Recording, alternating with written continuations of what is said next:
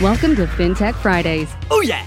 A weekly podcast brought to you by the National Crowdfunding and FinTech Association of Canada and partners. Covering all things FinTech, blockchain, P2P, AI, and alternative finance. Hey everybody, Mitsim Khan here, and thank you for tuning into another episode of FinTech Fridays. Just before we get started on this episode, I just want to do a little bit of housekeeping here.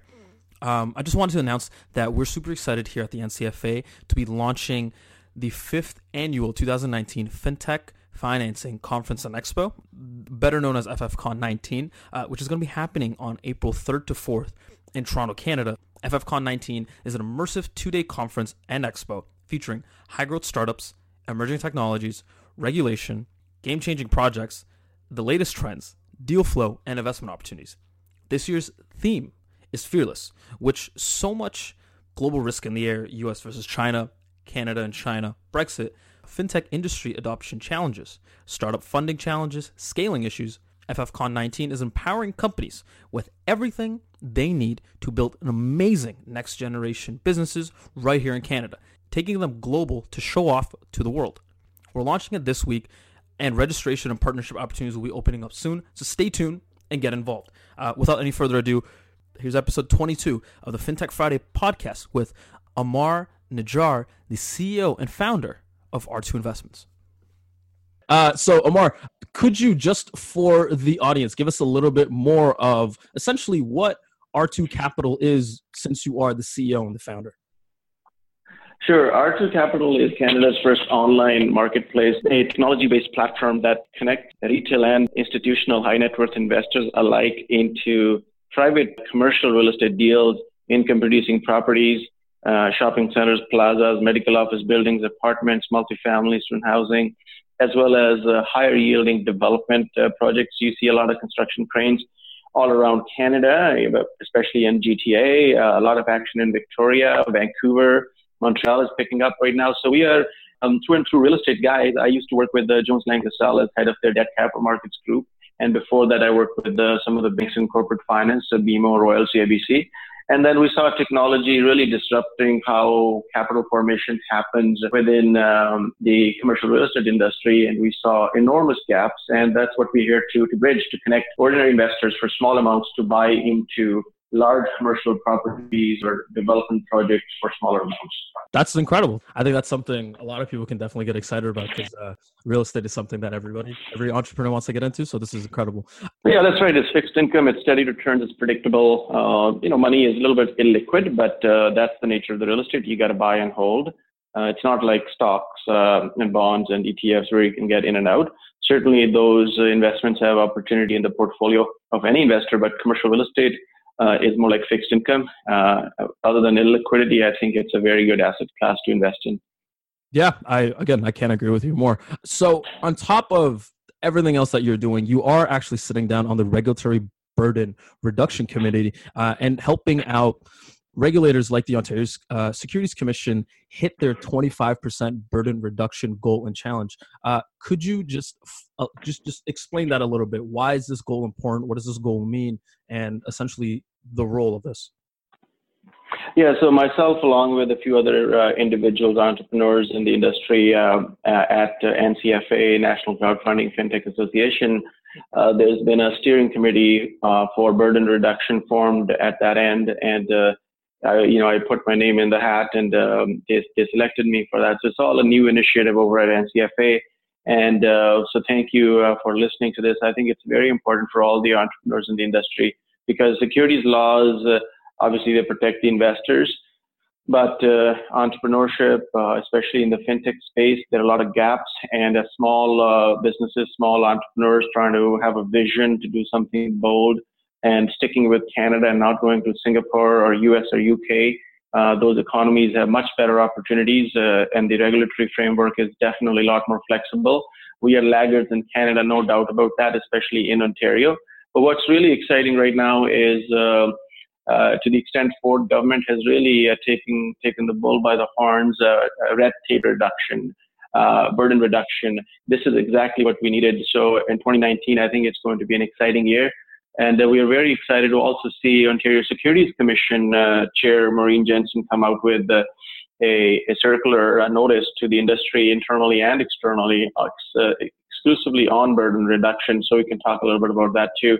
But it's great time for entrepreneurs to get behind this, because this may be sometimes a secondary priority item for a lot of entrepreneurs. We're all busy hiring and building our technology and building our businesses, hiring the best talent and keeping them, and also renting the space and every little thing, as you know.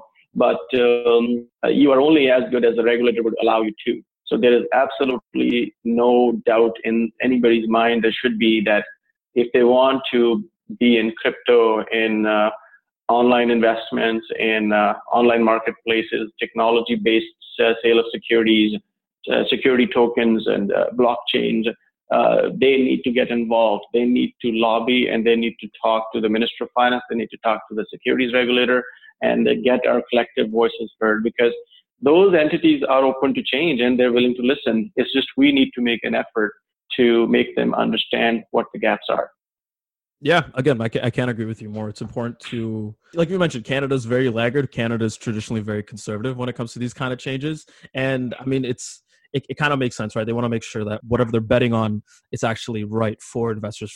So could you just talk a little bit more of, before we touch back on what the minister and like what their new vision is, could you just explain a little bit more of what the current regulatory framework looks like and what the key objectives are of said regulators? So the current framework is extremely, extremely complicated. It is mind-blowingly complicated. You need a lot of legal advice, which is extremely expensive. And even then, there's a disconnect between the legal industry, the lawyer industry, the entrepreneurs, how we're trying to build our business, and the securities regulators' expectations of the policy and the framework they've set. That are huge. These gaps are very, very wide right now. And they need to be bridged. And where do we start? For example, let's talk about harmonization. So Canada, it's like we have a dozen different countries. Every province have their own mind on how to sell and regulate investments in securities. Ontario Securities Commission is the most conservative and the biggest one at the same time too. Ontario has the most number of investors. BC has certainly been a role model in this regard, and they've been consistently getting the best scores by CFIB, the Canadian Federation of Independent Business, Small Businesses out there. So Ontario has been a laggard. It's good to see regulatory changes, political changes coming, but there is so much more to be done. Harmonization, for example, that I'm talking about, every province has their own mind in terms of how to regulate that. So online portals now are national and international in nature. There is no physical boundary. There is no paperwork. It's all digital. It's online. It's on the web. So the gatekeeping of where an investor comes from and how they get into a deal, what amount they can invest in, things of that nature get extremely complicated. So it's like in Canada, if somebody's trying to run a national platform, it's like you are trying to operate in like 12, 15 different jurisdictions globally within the same country. So that is extremely painful for entrepreneurs. Oh my God, I can't even, like you explaining that it's very, very complicated. Oh man, that gave me a little bit of anxiety. Could you just, so where do you see the biggest gaps being then?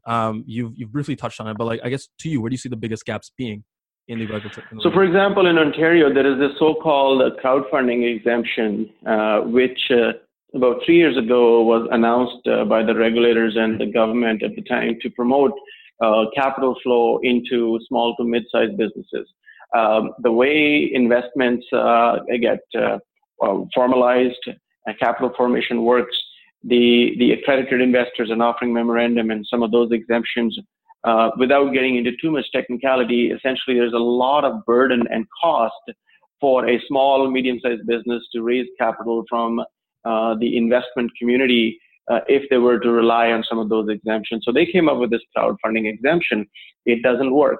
It's been 3 years, at least to the best of my knowledge, nobody has been able to use crowdfunding exemption. It was supposed to be, if you're trying to raise small amounts, $1 million, $2 million, it was supposed to make it easy for you as a business owner to tap into investment community, aka crowdfunding, to bring those investors into these deals without having to spend a fortune on the lawyers and the audited financial statements and a plethora of other paperwork. Ironically, not one. It's like blasphemous. Nobody's been able to use that exemption because the way it has been structured, it's just lip service. It does not work. For example, there's a marketing restriction. So if you are running a small business and you want to raise $1 million and you go to our portal or some of the other portals like Front Funder or Lending Loop and some of these others, they cannot rely on this exemption in Ontario and advertise to the broader market on the internet that you are raising money through us, through our portal, through the investment community, and investors can invest. There is an advertising and marketing restriction. And yet, on top of that, there is an audited financial statements required, even though you only raise $500,000 of capital. And anybody who is doing your audited financial statements knows that they can cost anywhere from $25,000 to $50,000, right? So you can imagine you're trying to raise $500,000 and you're spending $25,000 to $50,000 on audited statements alone per year, right? And then whatever is left, there's cost of capital to raise, there's portal costs as well, the regulatory filings, the legal costs. The model has been put together in a way that it's completely doomed to fail from day one, and the proof is there. Nobody's used it. So a lot of these things need to be rehashed and changed, and the industry together needs to verbalize and vocalize their pain points to make the change happen. How else is it impacting the industry, especially to new entrepreneurs in small business in the fintech space, aside from the crowdfunding? There's a lot of excitement. People go to these conferences. There are a lot of young people. There's tremendous amount of talent in Toronto and Ontario and Kitchener-Waterloo. I think we have good universities. We have a good work ethic. So we have a great talent pool. And a lot of those millennials are interested in jumping into the entrepreneurship world. And it's very challenging. Access to capital is extremely challenging. The regulatory framework to set up your business and your company, the red tape that you have to go through is excruciatingly painful. But the worst is, if you are in any business that can be perceived as in the business of selling investments or furtherance of trade, you get regulated.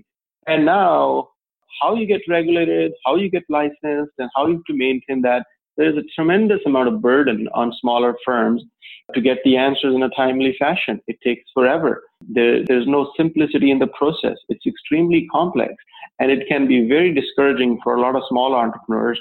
And we've seen a lot of companies either never really took off, or they took off and they just failed. And there are numerous examples where in Ontario, we're really pushing talent away, or we are setting them up for failure because the red tape and the burden is huge. It is hard as it is to start a business. The wages are very expensive. The rent's very expensive in Toronto.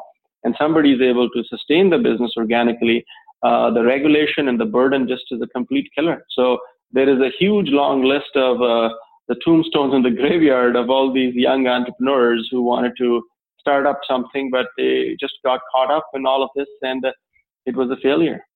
Yeah, hopefully with these new regulatory changes and just hopefully the new the excitement in the fintech space in and of itself, hopefully a lot of these young entrepreneurs can kind of look past that and not like we mentioned before, kind of go abroad and like start businesses elsewhere, like you mentioned in Singapore, what may have you. You did briefly touch on the CFIB report. Do you have any comments based on the report that just came out? Yeah, so the people can Google that and read more about that. There was a Financial Post article on that, but I think one of the most encouraging things were that we were consistently getting a C, C minus, D rating for last several years, I think over a decade. And finally, we jumped from C minus, I believe, last year to A minus, if my stats are right, something like that. So we made a significant jump, but at least a direct result of the Ford government and Vic Fideli's office trying to push down at the grassroots level to cut the red tape and reduce the burden. So Ontario Open for Business team, it's certainly going around. And what was personally very encouraging for me was that on January 14th, like only 10 days ago or so, Ontario Securities Commission came out and they have set up an agenda, a task force to reduce the burden on smaller entrepreneurs like us by 25%. And this is directly the result of the government of Ontario's Open for Business Action Plan. So I think we definitely need to give kudos to the government to helping us out. It does flow to the grassroots level. Now, it's too early to see how the results are and how it all pans out, but I think the first step, Ontario Securities Commission is asking the questions. Anybody interested in this, they can just Google burden reduction, Ontario Securities Commission staff notice, and they should be able to see a summary of that. But the regulator is starting to ask some of the key questions. For example, are there operational or procedural changes which would make our day-to-day lives easier or less costly? Are there ways to get greater certainty regarding the regulatory requirements? Because we have oftentimes waited for over a year to get approval on something simple, lost in bureaucracy. So when we see this, it's very encouraging. There are questions around, are there forms and filings that we and other market participants need to submit that can be lessened? Are there other items that are unduly burdensome? So all of this is very encouraging, and I really hope that our community will participate. They're asking for feedback. I think Craig Asano at NCFA is doing a phenomenal job of putting it all together. So people should reach out to him, write to him, and also make the comments available to Ontario Securities Commission at comments@osc.gov.on.ca. It's very important for the industry to lobby this together. Yeah. Hey, again, shout out to Craig. I mean, that guy cannot get championed enough. He's doing absolutely incredible things in the industry. And I mean, having amazing people like you and having people like Craig and just having so many incredible people in the industry advocating for change, I think I really think it's just a matter of time, because every single person in the fintech industry has a very great personal brand behind them, and they have like amazing audiences behind them. So it's like, hey, you guys are just shedding light on issues and topics and concerns. So I think, again, I think it's just a matter of time for everything to happen. I think one of the things, and what you're doing is also extremely helpful. You are part of this change. You are going to make this incrementally better for each of us, maybe exponentially better. And what you're doing is extremely important to get our voices heard. And, in the internet age with the blogs and podcasts, I think the message goes fast and people appreciate that. But, one of the guys that I think you should interview on your next one should be Grant Wingo. He is Vice Chair of OSC, Ontario Securities Commission. I've had an opportunity to meet with him. A very, very nice individual, very professional. He understands the pain point, and he has expressed enormous willingness to help the industry. So I think they need to be on these podcasts. There is another individual, Nizam Kanji. He's director of M&A, and he is the special advisor to the chair on regulatory burden reduction. You should get Nizam Kanji on your show as well. And these things are extremely important to do. I just wrote that while you're giving me the names, I'm just writing them down, and I'm going to lock them in for the next couple episodes. So we'll have like our little burden reduction regulatory little theme there. We mentioned the minister a little bit. Could you, just looping back, could you explain what the guidance kind of looks like? What are you excited about? What are you not excited about? I mean, there's definitely a lot of excitement going behind this, but there's probably a lot of concerns. Could you voice a little bit more on that? Yeah, I mean, look, this is all positive. It is definitely extremely, extremely positive. So what Fideli's office, what Ford government's messaging, open for business, burden reduction, all these good things that they're saying, what's encouraging is that it would appear that it's just not lip service, that it's actually getting pushed down to the grassroots level through the government and associated bodies, whether that's Ministry of Labor, Ontario Securities Commission, Financial Services Commission of Ontario, and many, many, many other layers of regulatory, bodies out there. So it's a very encouraging step, and they've made a blanket statement, 25% burden reduction, and I think that's extremely important to set that kind of a milestone, because other than that, it's just a bunch of words and it doesn't mean anything. So that feedback down to the different government bodies to take action is bubbling through the industry. So it's very encouraging to see that. Is there anything else that you're currently excited about? I mean, be it in the real estate space, being in the fintech space. 2019 is a new year. I mean, everybody has their one thing that they're excited about. Could you just for a second give us a little bit more insight of what you're really, really excited to see in 2019, hopefully flourish? Right. So look, perhaps I can talk about platforms like ours, and I'm sure there are many others in different industries, the value that they're creating. So what does R2 fundamentally do that's different than the public markets and other opportunities out there? The public markets, the REIT stock, somebody can invest in a RioCan or some of these other equities out there. It's public market risk. You get 4 to 5% distribution, and then the real estate could be fine. If the stock market takes a tumble, your stock does too.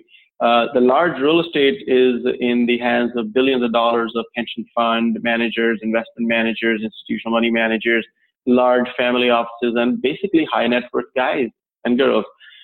But the masses, they like real estate. Look around. Real estate is all around you. But how do you participate in that? How do you take a little investment of your holding into real estate? It was impossible because all of that is private. You could buy it. If somebody has a rich dad, they can certainly pull together $2-3 million and buy a property worth $8 million, take a mortgage for 5 or 6, put the $2 or $3 million in cash, and have a nice 15% return over per year for the next 3 to 4 years, right? But fundamentally, the value we are creating, groups like ours are creating in the industry, is that we are allowing investors to invest into those kind of deals for small amounts, $10,000, $25,000, and sometimes even smaller. So what we are doing is we're opening up a source of capital for property owners and developers who need that capital formation to be able to do more product. Yes, they charge a fee, but they're happy to share the profits out of the rental income and development profits. And at the same time, we are opening up investment opportunities for small investors to invest into property direct. So how the regulators and the government allow us to work is going to fundamentally change lives of many people and their investment and wealth holdings, right? The Wealth Simples, what they have done allowed small investors to go online in a fun, exciting manner. But those groups like ours, we are only as good as the regulator would allow us to.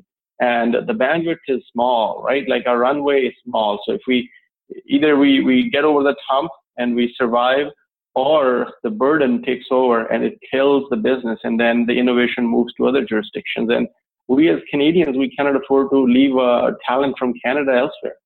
Yeah, I can't agree with you more. I mean, just talking to like CEOs that are building companies in Canada, building companies in Toronto, the talent pool in Canada is actually incredible. Something that a lot of Canadians, if not maybe the world, may overlook. And just letting that die and letting that talent pool just kind of go to waste, that just would be such a shame. But I mean, on the positive end, you are seeing a lot more last year, especially this year, a lot of international investments coming into Canada, actually seeing, hey, wow, Canada actually has really talented people, very interesting, very smart people, and they're building something very incredible. Let's get a part of. Let's try to grab a piece of this, or let's try to build this to become the next Singapore, or what may have you, right?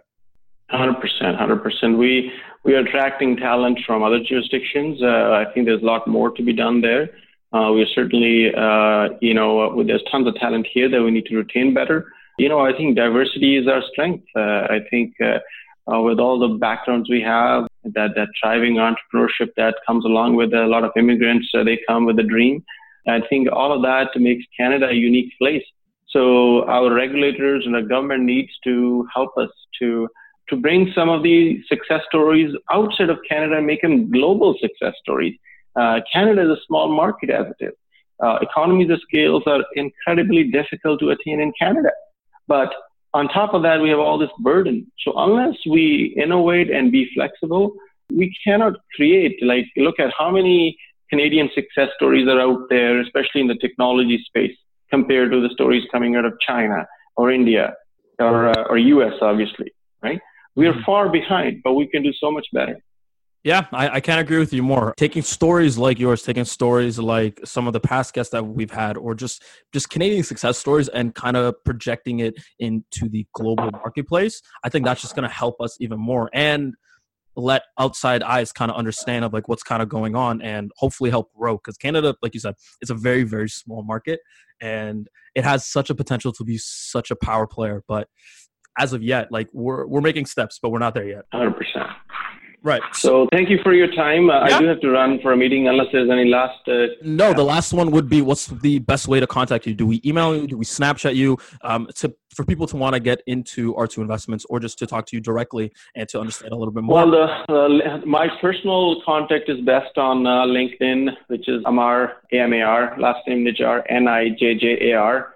And R2, like R2D2 without the D2. So if somebody LinkedIn me that, I'm more than happy to accept the invitations, engage with them. Our website to learn more about how we are innovating in the space is r2-re.com. RE as in real estate, so r2-re.com. Awesome. So Amar, thank you so much for sitting down with me today. And yeah, I wish you all the best. Can't wait to have you on our show again. Thank you. And yeah, that's it. That's the end of the show. On behalf of Canada's leading National FinTech and Crowdfunding Association, I wish you an amazing FinTech Friday and weekend. You've been listening to FinTech Fridays, brought to you by NCFA and Partners. Tune in weekly for the latest FinTech Friday podcast by subscribing to this channel. The National Crowdfunding and FinTech Association of Canada is a nonprofit actively engaged with social and investment FinTech sectors around the globe, and provides education, research, industry stewardship, services, and networking opportunities to thousands of members and subscribers. For more information, please visit ncfacanada.org.